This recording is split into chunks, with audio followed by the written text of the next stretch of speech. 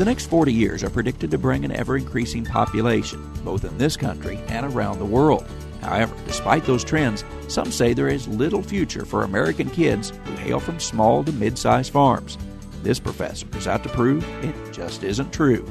It's today's edition of the American Countryside.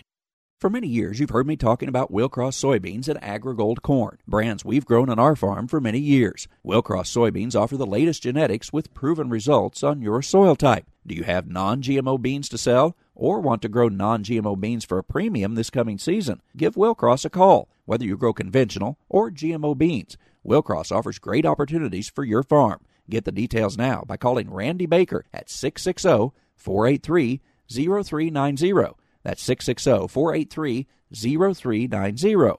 For corn growers in our area, remember that AgriGold is the corn specialist. When everything you do revolves around corn, you look at it from every angle. It's corn 360 degrees. AgriGold's new giant hybrids stand tall against the competition. Check out the results for yourself from local yield trials at agrigold.com. Willcross soybeans and AgriGold corn are a winning combination on your fields. Contact your local Willcross or AgriGold dealer, and always remember to follow all label directions.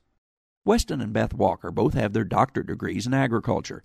Beth is an assistant professor at Missouri State University, and something she sees in her ag classes concerns her. I'm very worried about having farms to go home to from our younger generation. A lot of our young men and women don't have farms to go home to because, in part, their parents or their grandparents haven't managed the farms as a business. The Walkers both have jobs off the farm, yet they run a thriving business raising cattle and sheep.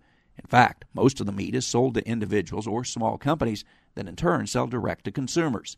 It's generated higher profits from their small acreage and the limited time they have on the farm. I want to get my students to try to think outside the box. And to me, that is why selling our food or our animals to these people who are marketing at the farmers markets, I think that's a great thing because it's a niche market. And I don't know if you can make a farm work if all you're going to do is sell to the sale barn. You've got to start looking at other ways to market your product if you want to stay in business. She says there are certainly some family farms large enough in size to earn a living for the entire family, but she hopes those in her classes will realize there is plenty of profit potential for small operators with creative minds. I have some friends down the road who he works in town. She's a stay-at-home mom, but they're making extra income because of her marketing of their pork that they have on their farm. And I think we have to find ways like that to where it is profitable to stay on the farm. She's a farmer and a professor, successfully meeting the needs of consumers who buy the products from her farm and the students who attend her classes.